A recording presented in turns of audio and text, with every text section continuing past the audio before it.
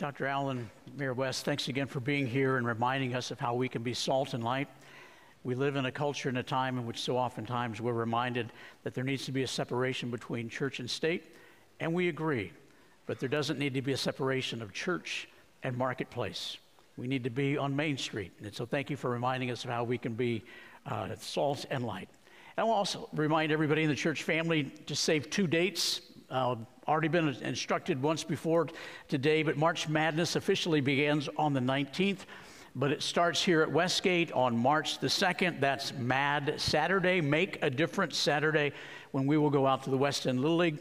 We'll encounter young families whose kids are involved in baseball and give them the opportunity for us to pray with them, to become acquainted with them, and hopefully be an avenue for them to find the Lord if they don't yet know Him. So I hope that all of you will be here for a part of that. It's amazing that we have thousands of people on our parking lot every single week. And this is a great opportunity for us to try to connect with them. The second date, we have all these save the dates. The second date for you to save is February 23rd, 2025. That'll be the 30th anniversary for Jeff and Renee Sandusky here at our church. Today's their 29th anniversary, and we want to celebrate that. We're grateful for them. And Jeff, thank you again for your ministry to Nassau. Thank you for your ministry.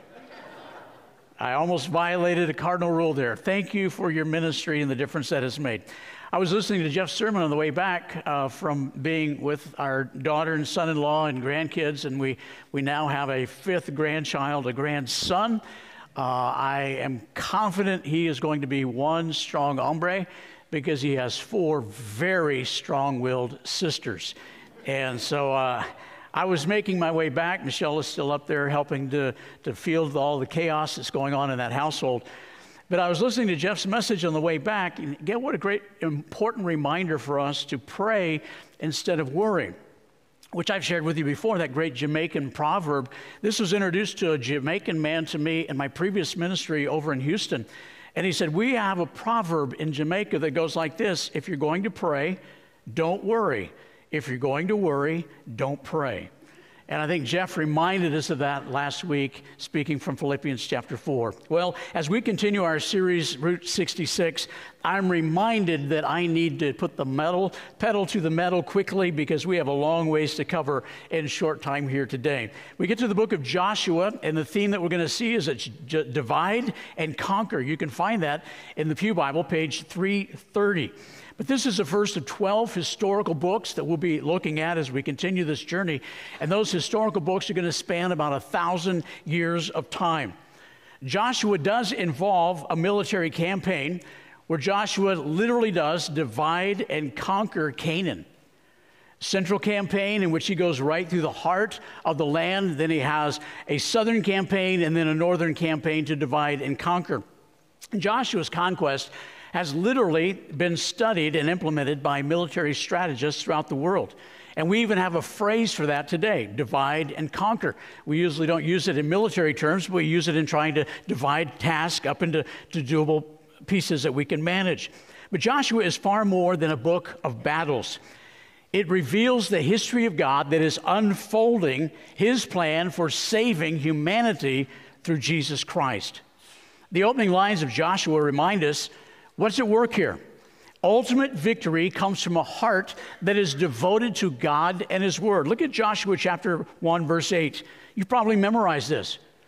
Don't let this book of the law depart from your mouth, but meditate on it day and night, so that you may be careful to do everything that is written in it.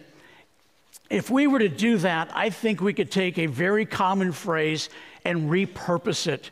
Have you ever typed LOL as a text to someone in response to something that you saw? What does it mean?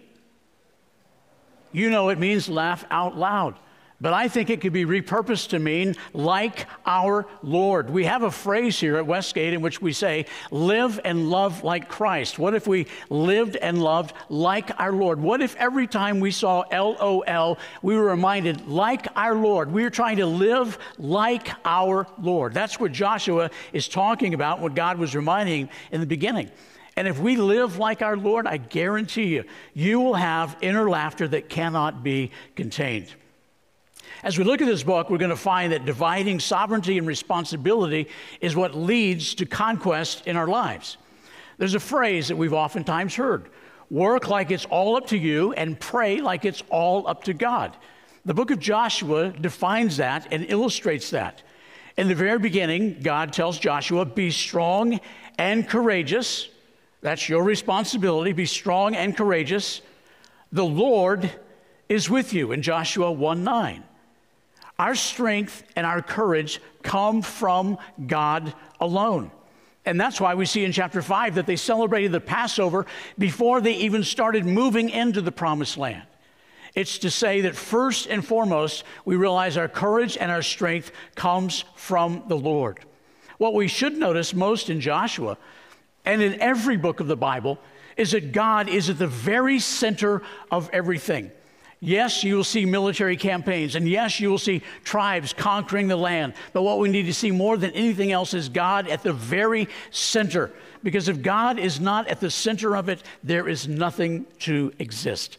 Joshua 3 and 4, we find that God moves the people into the promised land by dividing the Jordan in half.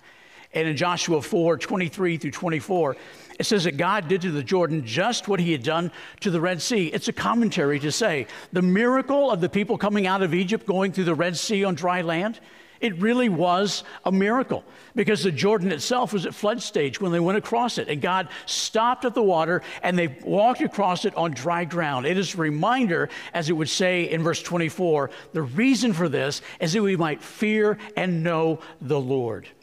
In Joshua 5 through 8, before they go into the promised land, before they take Jericho, Joshua meets the Lord, and he's reminded that God is the one who is in charge. Consequently, Joshua bows down and worships him, and we'll get back to that in just a couple of minutes.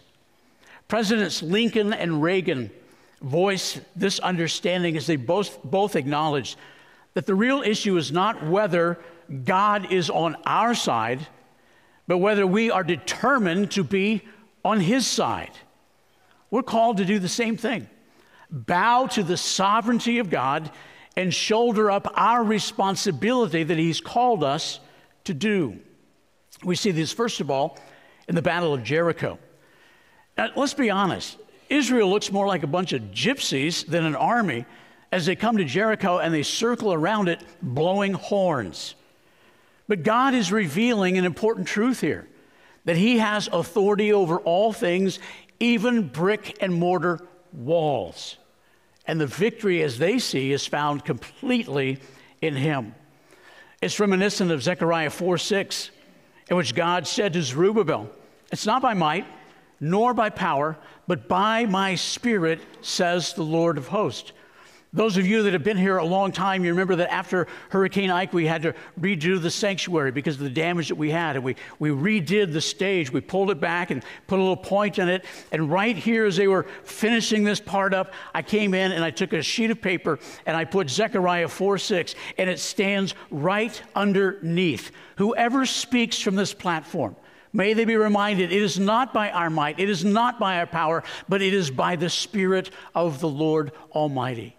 It's a visual reminder, even though we can't see it, it's a tangible reminder that all the power and the victory comes from God. We see how true this is in the second battle, where the people are defeated by the small town of Ai, or Ai. It's so much more fun to pronounce it Ai. Most of the time it's actually pronounced I. And I think it's somewhat ironic in the time in which we're living, that we're getting hit by a tsunami of AI technology. Well, anyway, as we go back to the city of Ai, or Ai, your preference, we see that the primary battle is with the heart, as demonstrated by Achan. In chapter 7 of Joshua, uniquely, this is the only sin of commission that we find in the book of Joshua. There are many sins of omission when they didn't do what God had called them to do, but this is the only one that we see where they did something that they shouldn't have done, and that was Achan. You recall the story. At Jericho, God said, you don't take any of the plunder. It all belongs to me. And Achan took what was really the value of about a year's worth of salary or income. And in many ways, his heart is reflective of our hearts, duplicitous. disobeying God when we think it's to our advantage. That's exactly what he did. In some ways, he was taking a shortcut that he would generate more income in a faster manner. And one of the great lessons here is how we so oftentimes get ahead of God. Because in Jericho, God said, you can't have any of the plunder. But Achan said, well, that's just not a great rule, so I'm going to violate that. But what did God do at Ai? He allowed them to take the plunder. If only Achan had lived by God's time frame. What a great reminder for us. One commentator noted it this way: the church is never improved by any member's sin. Does Westgate ever get better when any of us sin? That'd be a great time to say no. Not at all. Our families are never improved by sin. Our communities are never improved by sin. We need to be faithful and obedient to God. And people throughout the book of Joshua are given the opportunity to repent and to live, as evidenced by Rahab in Jericho. What happened there? She saw who God was. And even with her checkered background, she said, I believe in your God. And interesting enough, we find her name listed in the genealogy of our Lord and Savior, Jesus Christ. The land is filled with those who worship idols and practice all kinds of evil. And for the 400 years that they were down in Egypt as slaves, God was giving Canaan the opportunity to repent, but they only got worse. And so the decree is given that when they go into the land, they will completely take over the land. Ezekiel 33:11, for those of us that are feeling uncomfortable about all this. This is one of the most uncomfortable books in the Bible. When we take the time to pause and reflect on what is happening, that God is leading his people in to completely dominate and exterminate those who will not bend the knee to the Lord, we struggle with that. But we need to be reminded of what we see in Ezekiel 33:11, that God says, I take no pleasure in the death of the wicked. My pleasure is found rather in them turning to me and living. The same is repeated in 2 Peter chapter 3, verse 9. God is patient, not wanting anyone to perish, but everyone to come to repentance. Joshua is a vivid reminder of sinfulness and God's judgment on the world for our sin, and the reminder that the only escape is through Jesus Christ. God's wrath has already been poured out on Jesus Christ on our behalf. But if we don't accept that gift of eternal life, then his wrath will be poured out on us. And Joshua is a reminder of that. Joshua chapters 9 through 11. It's interesting. 911, chapters 9 through 11. 911 is what we call for help.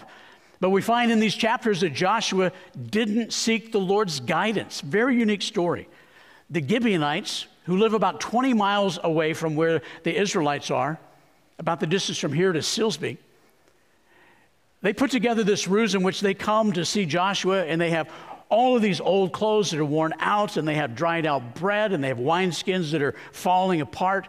They're pretending as if they've come from a very long, distant country. And Joshua, without consulting the Lord, builds a relation, an alliance with them, a covenant with them, in which they will not destroy them. And then they find out that they only live in Silsby. That creates a problem, such a big problem that the Gibeonites, because they have gone in cahoots with the Israelites, start getting warring nations to come against them. And so the Gibeonites call out to Joshua and say, hey, listen, we established a covenant together, so you need to come and help us. And so Joshua goes to fight on behalf of the Gibeonites, who he should have never made a covenant with. And in the midst of that battle, we find one of the most intriguing verses in all of Scripture, and certainly in the book of Joshua. When Joshua is fighting against these prevailing armies, he prays to God to make the sun stand still. We find it in chapter 10, verses 12 to 14. It says it stood still for about a day. And what's interesting about that, number one, it reveals the sovereignty of God over all of creation. So many try to explain this away. If you have created all of the universe, the sun, the moon, the stars, and everything that there is, I think you can probably put it on pause for just a moment. And he pauses the sun, but it also reminds us of our own responsibility. Notice what it did for Joshua. It made him fight longer. If the sun had just gone down, he could have called it a day. But the sun stood out, and his responsibility was to keep on fighting. Many of our battles are fought the same way. They go on a lot longer than we wish that they would. But in the process, it makes us better understand our need for God. Joshua 12 through 15 contains that great slice of history that our men talked about this last Wednesday of Caleb asking to take the land of the giants in chapter 14, verses 6 to 15. Caleb defeats the Anakim, the giants. And as we saw this last Wednesday, we were reminded of this through the book of Holy Grit, that what Caleb did after defeating the giants at the age of 85, he built an altar to God and worshiped him at the same place where Abraham centuries ago built the first altar to worship God in Israel. It's another fitting example of dividing out God's sovereignty and our responsibility, not to separate them, but to recognize that we divide them, to realize that God is sovereign and he has given us responsibility, and the two must be merged together for us to experience conquest. We must acknowledge that God is sovereign over our responsibilities, but we also need to see that our responsibilities are encased in his sovereignty. And Joshua 16 through 18, it's the setting up of the tabernacle, the ordination of worship to take place on this new and promised land. So as we continue to accelerate down Route 66, we come to the mile marker to Christ. And that's found in chapter 5, verses 13 through 15. It says, "Take off your sandals, for the place where you are standing is holy." This is where Joshua met the Lord before they went into the battle of Jericho. And as Joshua came up to this being, unknowing who it was, he said, "Are you for us or are you against us?" And the Lord said, "I'm the one that's in charge. So take off your sandals. You are on holy ground." Was this just an angel? No. This was the Lord. This was the incarnate Christ being revealed in the Old Testament. Because you don't bow down to an angel. You only worship God. You see, everything we have seen in the book of Genesis through Joshua to this point, everything is pointing us to Jesus Christ and reminding us that he is our only hope for resolving our problem of sin. Even Joshua's name is telling us something. It means the Lord is salvation. And in Greek, that's translated to Jesus. So where do you find yourself in the book of Joshua? I think that's pretty easy. You turn to Joshua chapter 24. Many people have this over the doorframe of their house or somewhere in their house. In Joshua 24, the great leader is about to die, and he's retelling the story of God's deliverance and creating and making them into a nation, of how God has been at work. And then in chapter 23, verse 14, he reminds them that every single promise that God has made has not failed. Friends, I know for some of you, you feel like a promise is failing in your life right now. I will tell you, I feel that way in mine. I know the hurt of something not playing out the way that you desire. I'm living that right now. And I want you to know, just like I tell myself, God is always faithful. And every single promise he has given is true. So what Joshua says to the people of God is much what Moses said when he was about to depart. Choose for yourselves this day whom you will serve. You can choose to worship all these other gods of the people in the land. But as for me and my household, we will serve the Lord. And I pray that for all of us, that will be where we find ourselves in the book of Joshua. As for me and my household, regardless of what the rest of the world does, we will serve the Lord. The Bible is one story in 66 books, as we've said so many times. That story is this: we have a horrible problem, and God has the solution. What's our problem? Our sin separates us from holy God. We're told that in the Old Testament as well as the New Testament, all throughout the Scripture. The Bible says, we can say, okay, that's a problem. But the Bible tells us that that's the worst kind of problem There is not a problem worse than our sin. But the beauty is that God has the solution.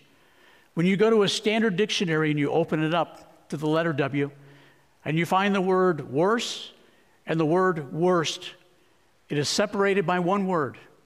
The word between worse, from things going from worse to worst, is worship. And when we turn to Jesus Christ as our Lord and Savior, it is the buffer between worse and worst. Our response to what Christ has done for us will dictate the outcome of our existence, both in this life and in the life to come. Friends, God didn't just save us for heaven. He saved us from sin, the power of sin in our lives. So if you've never received Jesus Christ as your Lord and Savior, I'd love for you to join me in a prayer similar to this and begin a relationship with Jesus Christ. Think about it, though. Don't do it casually. Don't do it to appease someone else. If you voice a prayer similar to this out of a heart that is determined to follow God, make sure that you are making an eternal commitment. So let's pray together. Father, we thank you for this book. We thank you for all of your books, each and every one, regardless of the context or the content we see, that it points us to you. And I pray for any of my friends in this room or listening online that have never received you as Lord and Savior, that they would recognize that they do have a very serious problem, their sin. But you have a perfect solution called Christ. We pray that this would be the day they would voice a prayer similar to this: Lord Jesus, I recognize that I'm a sinner in desperate need of your forgiveness. Please forgive me of all my sins and become the Lord and Savior of my life. I surrender to you all that I am and all that I have, and I will follow hard after you the remaining days of my one and only life. Oh Lord, may that be the prayer of us all, that we wouldn't just turn to you in hopes that you would save us from an eternal punishment of our sins, but you would save us from the power of sin in our lives. And because of that, we would establish a relationship that we can enjoy forever with you. Lord, may we fully surrender to you with all that we are and all that we have. In Christ's name we pray. Amen. Love you all. Thanks for listening. And we're going to move into our Lord's Supper now. And so I'm going to invite our deacons to come up and begin to take the elements and start to distribute those. And as we do that, a reminder to all of us, all of you that are with us, some of you may not yet be members of Westgate. You may be visiting today. This Lord's Supper is open to you if you are a Christian who has made a profession of faith in Christ publicly and been baptized by immersion as a demonstration of that. We'd love for you to join us to express our gratitude for what Christ has done for us. So these elements will be passed out to you. You'll find that there's just one cup. There's really two cups in one there. Just pull those out. The wafer is underneath in the bottom cup. Help each other to get the elements to one another. And we'll come together in just a moment to have prayer and to receive these elements together.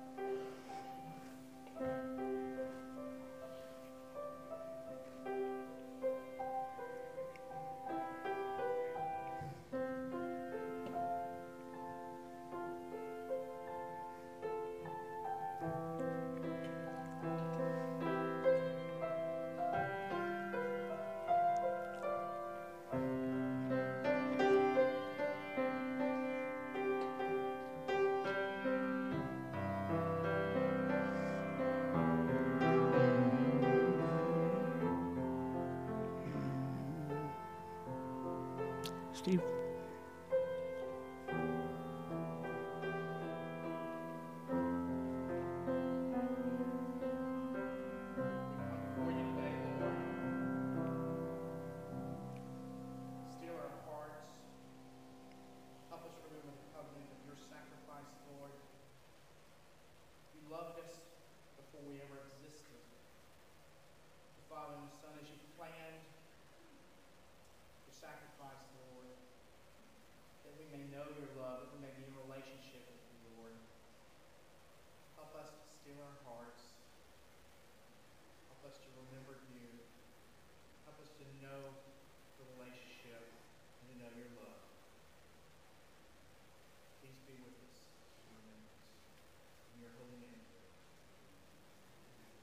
Such an interesting connection between Joshua and the Lord's Supper.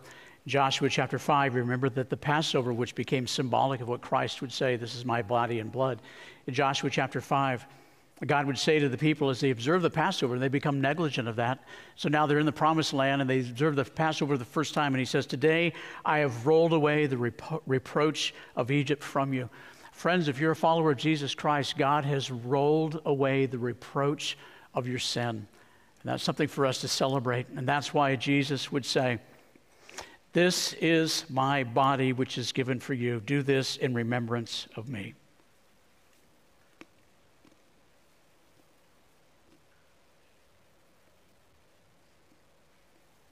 Going back to the symbolism of the Passover, Jesus would again say, this cup is a new covenant in my blood. Do this whenever you drink it in remembrance of me.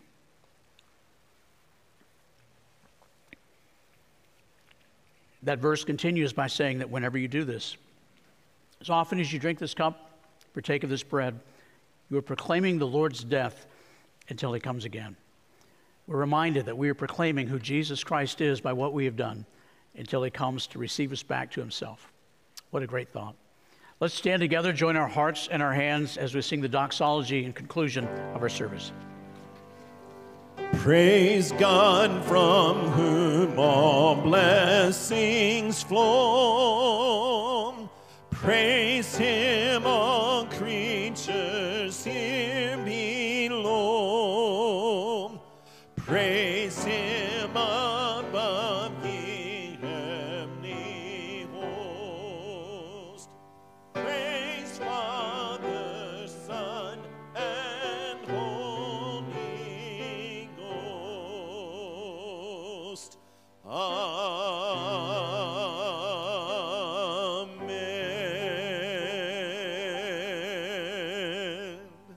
God bless you. Have a great week.